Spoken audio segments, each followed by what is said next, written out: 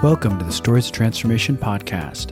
I'm your host, Bakhtash Ahadi. Each week I dive into deep and intimate conversations with distinguished guests who share their unique perspectives about the most interesting topics of our time. In today's episode, I'm in conversation with Saad Mohseni, who is the chairman and CEO of the Moby Group, which was founded right after the fall of the Taliban in Afghanistan in 2002. The Moby Group started as a small little radio channel in Kabul and now serves over 300 million people through its activities in broadcasting, production, strategic communications, publishing, music, sports, and research. The company has operations, channels, and programs throughout South Asia, Central Asia, the Middle East, and Africa. In this conversation, Saad shares how private media has facilitated the transformation of the public consciousness in Afghanistan. This is a tall order for a country which was not far removed from extreme limitations imposed by Taliban ideology. Through the Moby Group, Saad and his colleagues aim to bring the people of Afghanistan channels through which they could access news, music, entertainment, as well as unprecedented opportunities to open their minds and express themselves through talkback radio and other forms of social media. In this episode of Stories of Transformation, we explore what it means to call a place home, the importance of trusting your instincts in life and in business, the slow and steady spread of liberal views and values in Afghanistan, and the fragility and uncertainty that still exists in Afghanistan. I truly enjoyed this fascinating conversation with Saad, and I hope you do too. So without further ado, I bring you Saad Mohseni.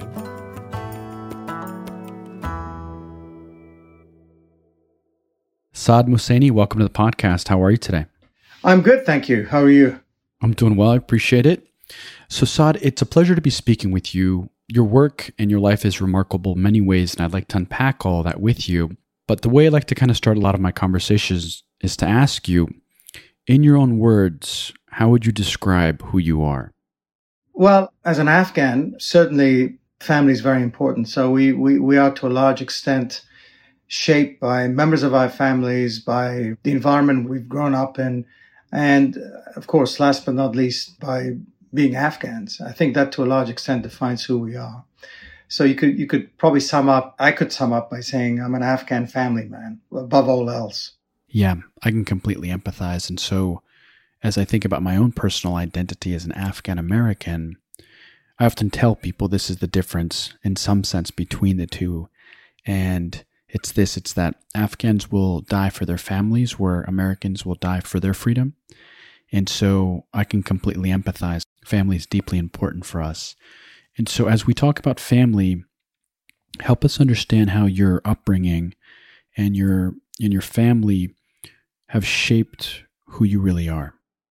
Well, I was the oldest son of an Afghan diplomat, born in London on the 23rd of April, which is St. George's Day, ironically at St. George's Hospital in London, and lived there for 2 or 3 years, went back to Afghanistan, where my brother was born, brothers actually.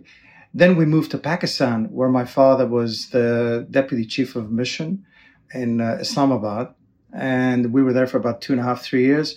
We went back to Afghanistan when I was about, I would say, 9. And then we moved to Japan, where he was posted in 1978, where we lived for a couple of years. And the Russians invaded. He resigned from his post. We stayed on for a couple of extra years, trying to figure out where he was going to move to next.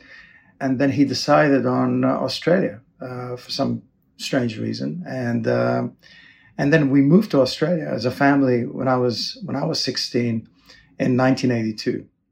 Now, that's one interesting trajectory in terms of one's life. So as somebody who has ties to a specific country and a specific homeland, how do you kind of define, in your own words, or this idea of, what it means to be home? When you think about the idea of home, what does that conjure up in you? You make your own home. I mean, you can feel comfortable living in a tent or multiple tents or in a mansion or in a cave. I don't think that's that important. I think you adjust. And home is above all where your family is and where your loved ones are and where your friends are. So for us, I think we had this longing for Afghanistan because it was the only consistent thing that we had up until I was 16, because we always believe, the belief was always there for a diplomat and his family that we would return to Afghanistan. So that the only consistent thing for us throughout was our home in Kabul, our family, and the family orchard where we would visit on weekends, the other favorite family destinations around Afghanistan. So that really stood with us. And I think to a large extent, the imagination of a child also sort of amplifies the importance of that home that you don't necessarily always have access to. That's really curious. Can you say more about this idea of imagination and it playing into your understanding of home? Well, I think when you return to Afghanistan as a kid, as we did often while living outside, it was always warm, surrounded by family members. The weather was always nicer for some reason. The sky seemed so much bluer than elsewhere. You had the seasons, which was interesting. You had snow, you had beautiful spring weather, you had summers where you'd be able to go swimming. And Kabul was a relatively advanced city in the sense that we had access to cinemas and theater and stage shows and so forth. And you do exaggerate as a kid, of course, no doubts about it. But there was something real about the place as well. But I think that because we were not always there, we never took it for granted. I think we had this ability to appreciate the place at the time. And I think that sort of stayed with us once we moved out permanently. And that feeling and that longing remained very strong until we went back in 2002.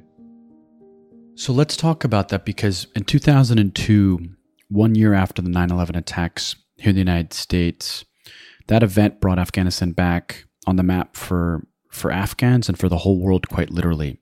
And so once the United States went into Afghanistan, at that time, cleared out the Taliban, what was the catalyst for you to go back? And what was that feeling like when you first went back in 2002? Well, I mean, a lot of us, we stayed very engaged. And I actually lived in Central Asia, Uzbekistan, for a number of years in the mid-90s, which allowed me to get to meet Afghans, get to know Afghans, visit Tajikistan, and even parts of Uzbekistan where people are Persian speakers. There was a real opportunity to reconnect with the region, with the terrain, with the mountains and the people, and of course, Central Asians as well as real Afghans who would visit Central Asia in those days. The peace talks today are reminiscent of the peace talks in the late 90s, where a host of Central Asian countries hosted peace talks, not dissimilar to the ones we're seeing today. I think for a lot of us, even pre-Central Asia, there was this longing that if we had the opportunity again, as we did in the early 90s, could we do something different? And 2002, the sort of post-Bonn Afghanistan allowed people like us to go back and to see for ourselves if we could make a difference, and which is what we did. Upon arriving, how did you kind of see the country? How did it compare then to what you remembered? What was that like for you? It was exactly the same, yet it was completely different. What was interesting for us was, I'm not sure about my brothers because obviously they're a bit younger, but for us, we would retrace our steps, when we would go to our uncle's house, from our uncle's house to our school. So I had a really good understanding of Afghanistan, having sort of traveled throughout Kabul in my imagination for a good 2 decades after leaving the country in the late 70s. So the streets were the same, pretty much everything was the same, yet the thing that we really noticed was how different the people were. They were sort of zombie-like in nature and attitude. They just were walking around aimlessly. They had really suffered in the mid-90s, what we tend to forget. So the indigenous Kabulis, the ones who had remained, were zombie-like, but then a lot of other people came very quickly, whether it was from Pakistan and Iran or from Europe and the US and Australia. So you had a very interesting bunch of people. But what was interesting was that the mood was euphoric. I think that there seemed to be an opportunity that we can really rebuild this country. We had a clean slate. That's really interesting. So how did this idea of a longing for, an imagination of, play into the next steps of you starting what is now the Moby Group? How did that kind of all manifest? It was an accident, like most other things in life. We went back with the intention of investing in a series of businesses. We felt that, well, if we create this sort of private equity venture capital fund that would invest in agriculture and media and various other sectors, that we would be sort of stakeholders when it comes to the redevelopment of the country. And we would partner up with other bright Afghans and just see where it takes us to. The media side was very interesting because I had looked at an FM radio opportunity in Uzbekistan. So I had a fair idea in terms of costs and so forth. So when it came to Afghanistan, I was actually meeting with the Culture Information Minister, who ironically was someone my father knew from the 70s.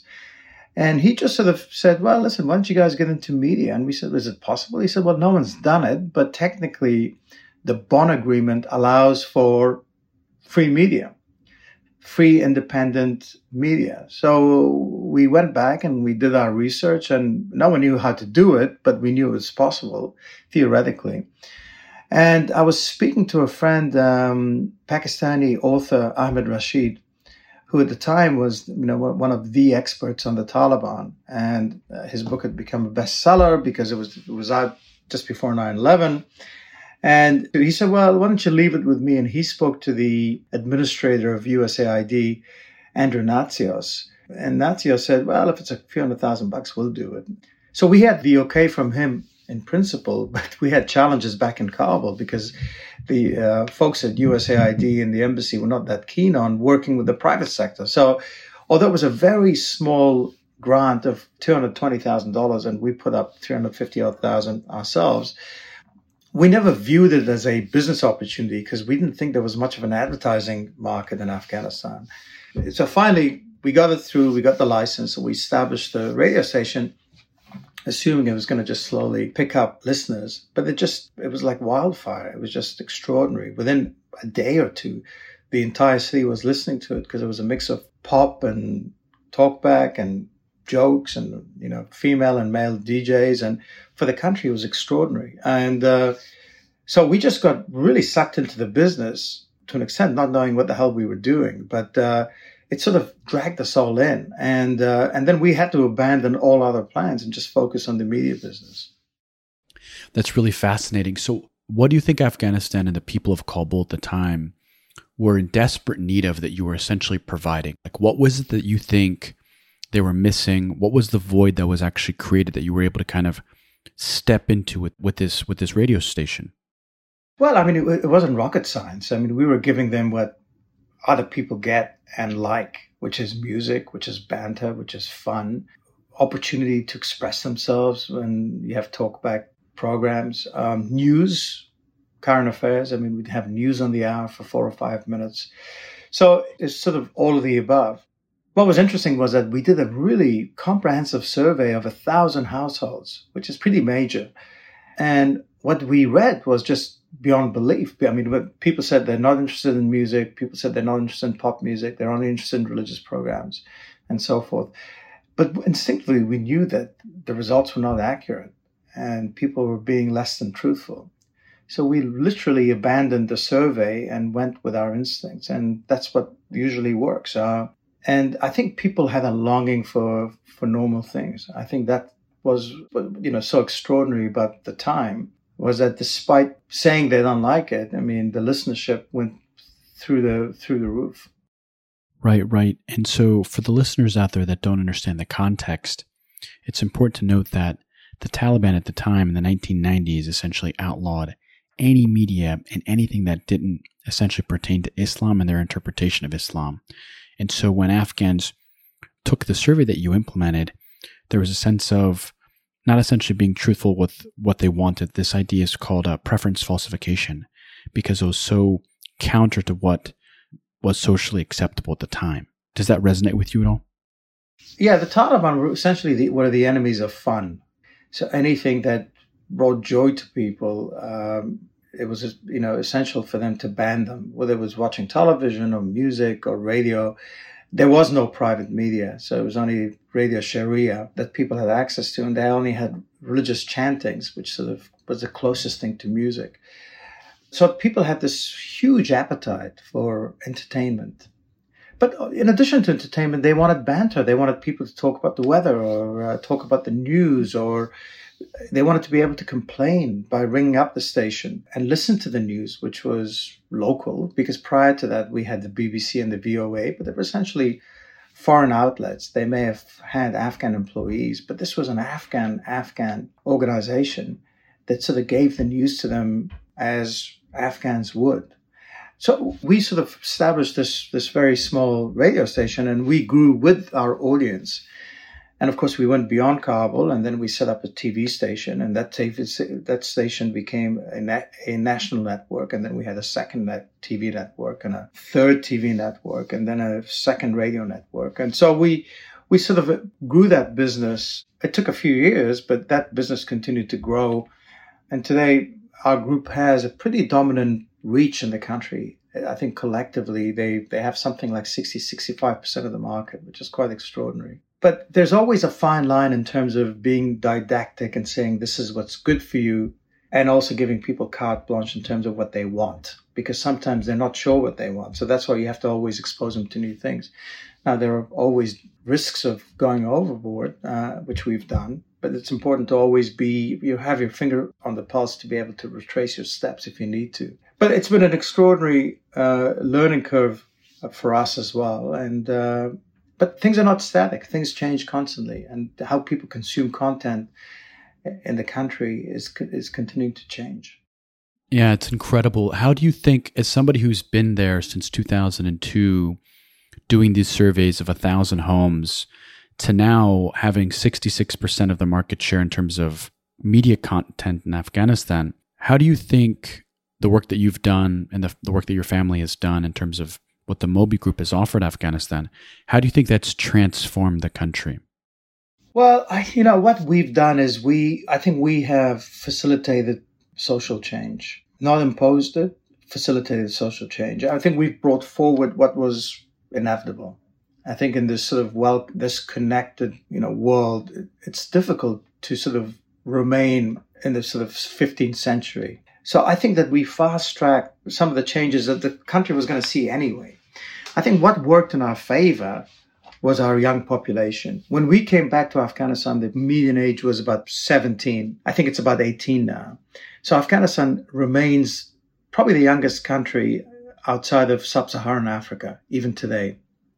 So as young people listening to the radio or watching TV, they're far more receptive to change than their parents. So the media, I think the media has played sort of 3 or 4 important roles. Firstly, you inform. I think that's really important, whether it's a new technology or what's going on in the world, or news stories, both domestic and international. Secondly, you educate. I think that's really important. For us, education is not just about a program on climate change, but it's also the ability of having the capacity to think critically. And that it's something that's lacking in our part of the world, and I think that's really important. Thirdly, you entertain. I think it's really important for people to get entertained. People work long hours, they come home, they need to be entertained. They need to watch soap operas and music programs. I think it's important for your soul to be entertained, to laugh.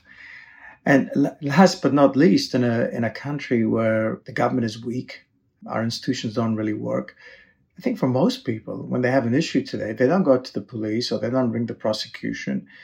They ring the media. And I think that allows society to let off steam. I think for a lot of people, it's very satisfying to see a story get covered. Even if they don't have justice, I think there's a form of justice when they see an issue covered. It's not uncommon for us to get literally hundreds of calls a day on issues. It's some very important, like the military and the military being surrounded and the defense ministry not attending to their needs. This was a few years back. And then us forcing the government to react and basically playing tapes of soldiers ringing us. So, but that basically the minister wasn't aware of. I mean, at the time, the Minister of Defense, who has since left, was not aware of what was going on in the camp, whereas the media was. So these small things make a difference. And of course, the day-to-day stuff, people getting their houses confiscated by warlords or traders attempting to price gouge consumers, people getting beaten up, all sorts of things like that. I think what's extraordinary about Afghanistan, and of course, there are many other media outlets. It's a collective effort, and the credit should go to all, is how free the Afghan media is. It's dangerous, it's risky, but it's very free. It's freer than India. It's freer than most of South Asia. It's definitely freer than Central Asia. And no country in the Middle East and North Africa can compete with it. But I think you read about Hungary and you read about even Poland today. There are a lot of countries certainly in Eastern Europe, including Russia, that do not have the freedom that we have in terms of media. And I think that's a really important thing, because it's it's part of our DNA in Afghanistan, where people are not afraid to express themselves. Yeah, I think that's really great. So I have to ask a more nuanced question, specifically as it pertains to the role of women, of girls in the context of Afghanistan. How do you think the channels of expression that you've provided, that the Moby Group has provided, has changed the way women see themselves in Afghan society? So again, it's about not being didactic, and it's about facilitating social change. For us, it was not to lecture people, it's to show people. Even early years, we had female newsreaders and young girls hosting different programs on the radio and television, female role models. We would highlight the achievements of young women. And as much as we're dismissive of soap operas, whether they're from India or Turkey, they tend to have strong female role models. So I think all of these things have played an important role. But in a place like Afghanistan, it's also the realities on the ground, economic realities, amongst others. I think if you're a family that has difficulties making ends meet, you're going to be more open to your wife teaching at the school or your daughter going to work. So I think those things also have pushed people. It's funny because you ask many Afghans, semi-conservative Afghans, if they are for women's rights, and they sort of say, well, I'm not too sure. But if you ask them, does your wife work? And they say, well, yes, she works at an all-girls school. Or does your daughter go to school or university? They say, oh, yes, they do that. So I tend to judge people more by their actions than what they say. I think that we are super conservative in what we say, but probably more flexible in terms of what we do. Yeah, I think that's right. And so I have to ask you, Saad, in the work that you're kind of doing and the example that you're setting, what's it like in some sense to know that you and the work that you've done since 2002 has been largely responsible for unlocking the minds of so many people throughout the country? I'm talking millions of people. What does that sense of responsibility feel like to hold? And if you could kind of talk about responsibility writ large as it pertains to the country. Well, I think it's sort of, we've helped. The problem is we don't know what the future has in store for us. All of these can be reversed very quickly if we have an oppressive regime like the Taliban return. Say the Taliban of the 1990s. To be fair to the Taliban, let's assume that they've changed somewhat from those days. With zero tolerance of anything that resembles the 21st century, then all of these gains will be reversed. And it'll be even more tragic because people have experienced these freedoms only to get deprived of them in 2020. So I think it's really important for all of us, actually, collectively, to ensure that the peace deal doesn't produce something that's going to take us back. And of course, the world has an obligation. I think a lot of Americans, in particular, and other internationals will say, well, it's up to the Afghans to decide. But if you, for 20 years, give people hope, and you tell them that we will never abandon you, and you encourage young women and members of our minorities to go to school, to go to work, and then to just pull back suddenly, is grossly unfair and immoral, I think. And I think that's why continued world engagement is so important. Now, of course, people say, well, the world can't forever carry the Afghans. That may be true, but I think if you just sort of take a step back and look at the whole history since 1979 when the Russians invaded, well, the world encouraged the Afghans, gave them money to fight the Soviets. The world has played an important role, both in a good way and also in a very negative way.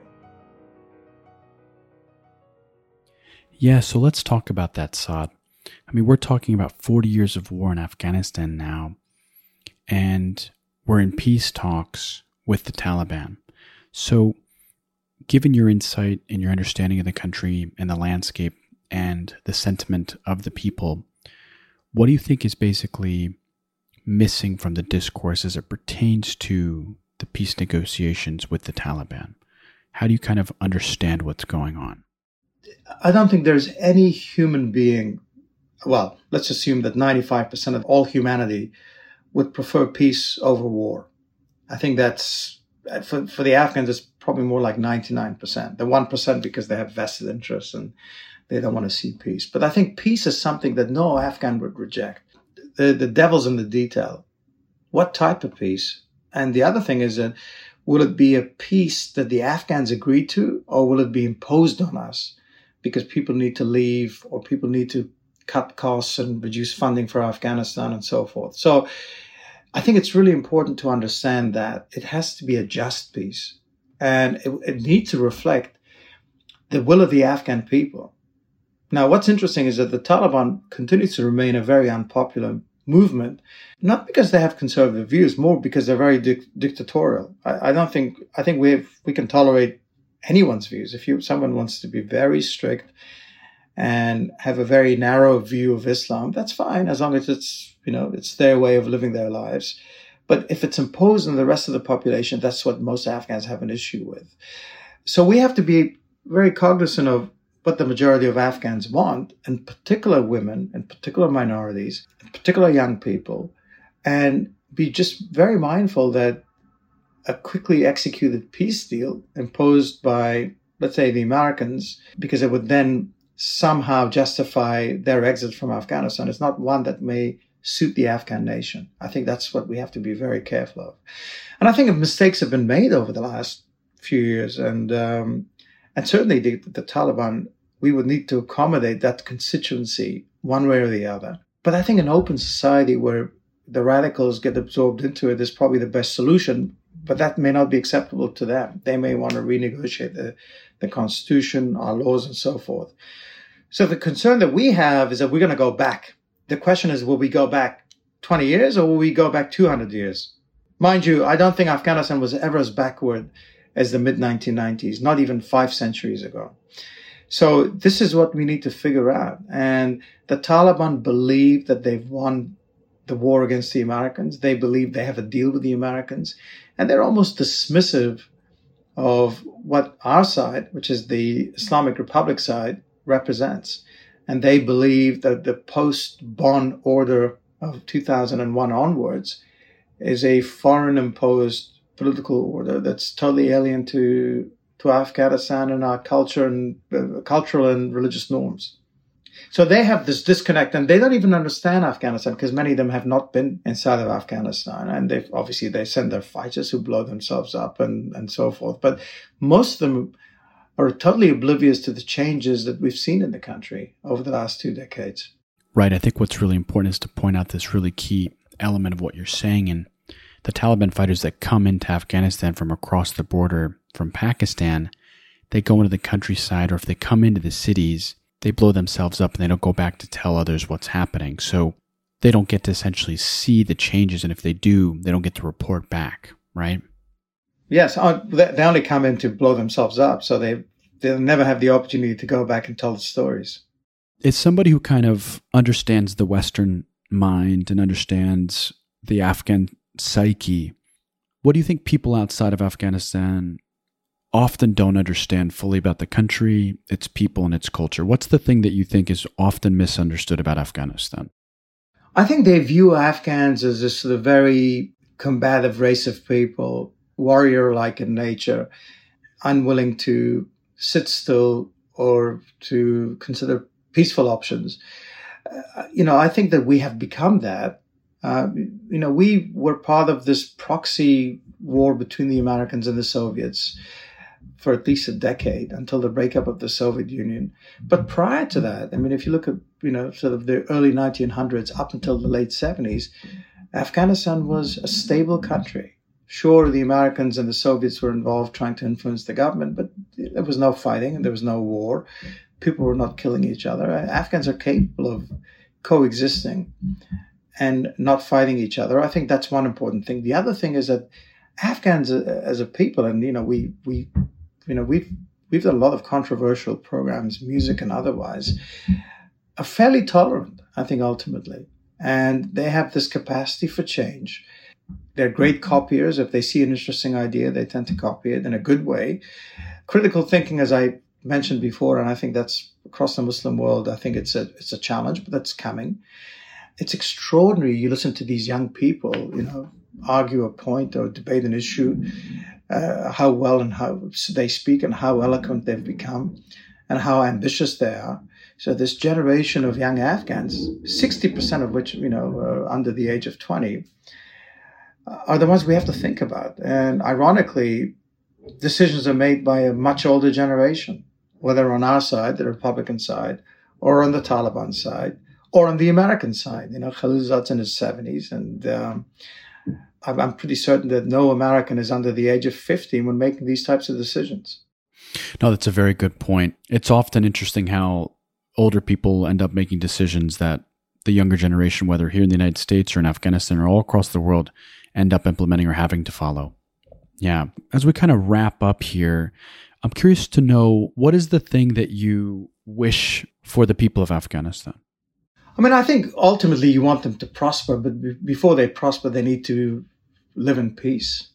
I think the single most important thing for people is to, for them to stop experiencing what they're experiencing on a daily basis. Explosions, assassinations, inability to travel from city to city because of, a lot of our highways are no longer secure. I think that to most of us is the single most important thing. So people can actually live in peace. Not knowing your kid, if there's an explosion, if your kid has been targeted. I think for every Afghan living in every major city, that's an issue on a daily basis. It's funny because many of our Afghan ministers whose families live outside always tell us, why do you have to go with breaking stories? And I say, well, because people need to know. If it's in the west of Kabul, people need to know if their family members are okay, assuming that they live there.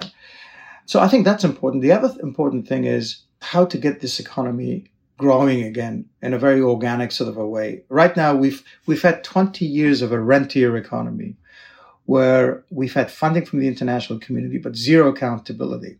So people don't get the things that they need. They get the things that the world thinks that they need, but executed in a way that's not beneficial to anyone. Like, for example, roads. The road projects get tendered for $2 million a kilometer, which then gets subcontracted to a company, say, out of Turkey for $500,000 a kilometer, who then subcontracts to an Afghan company for $100,000 or $200,000 a kilometer. And that road breaks down in about 6 months or 12 months, or maximum a year, for example. So this has been development in the country. They build schools only in name. Subcontractors try to steal money. They don't actually build the actual schools. We don't build capacity. We haven't trained enough teachers. So we've gone about the whole thing in a sort of a roundabout, weird way because it's a rentier economy. It's not a real economy. But if we as the taxpayers, and the state still generates about $2.5 billion from people like us and from customs duties, we're going to be far more responsible in terms of spending money from within Afghanistan. And because I think we're going to say, what the hell? Why aren't you, you've got all this money from our taxes. Why aren't you building these schools in the manner you should? So I think just looking back, I think one of the issues has been that we have not gone about this in a way that would make Afghanistan sustainable. So peace, economic development, which entails capacity building, and how to give Afghans the sense that they can make a difference, that they could rebuild their economy and play a role regionally, a bit like the South Koreans in the 50s and 60s. We don't have this. We don't have the sense of entitlement. I think a lot of countries like ours in South Central Asia and Africa, where it's been transformed into these rentier economies, people have this sense of entitlement that the world should give them some things. We have to give people the sense that we have to do things on our own. Yeah, that's the one thing I think about too, is like, I'm, living in the United States, this idea of having a sense of agency is quite literally one of the most important things as it pertains to feeling like you are the agent for change in your life. And the sense of believing that you are capable of doing the thing that you need to do is something that I'm not sure exists in a place like Afghanistan to the extent that it needs to, right? Yeah, we have to shake people up a little bit and to say, well, listen, you have to step out of this sort of the shadow of your religious leaders, your tribes, your families. You have to learn to do things on your own. And that's why critical thinking is so important, because a lot of Afghans grow up believing or not challenging what the community leader tells them or what the religious leader tells them or even what their parents tell them. I think people need to figure things out on their own. And that's how you develop entrepreneurship in that country. That's amazing. So Saad, with that said, I'd like to wrap up things here and ask one final question of you. What's your message for the world? Well, don't forget us. And I think Afghanistan, I know it's a frustrating topic for many people in DC or Brussels or London. There's a moral responsibility to not re-engage in a very abrupt manner and to actually adopt a more sort of a policy that sort of transitions from what we have today to something that resembles a fully independent country. Thank you for that message, Saad, and thank you for this conversation. It's been really insightful. Keep doing what you're doing, sir. I really appreciate the work that you do. Thank you. Thank you. If you enjoyed this conversation, please leave a review wherever you get your podcasts, and as always, please share it far and wide. This podcast is made possible by a superb group of individuals. Specifically, this podcast was produced by Joe Gangemi. Digital marketing by Catherine Ahn. Artwork by Mashida Hadi, and theme music by Qais Saad.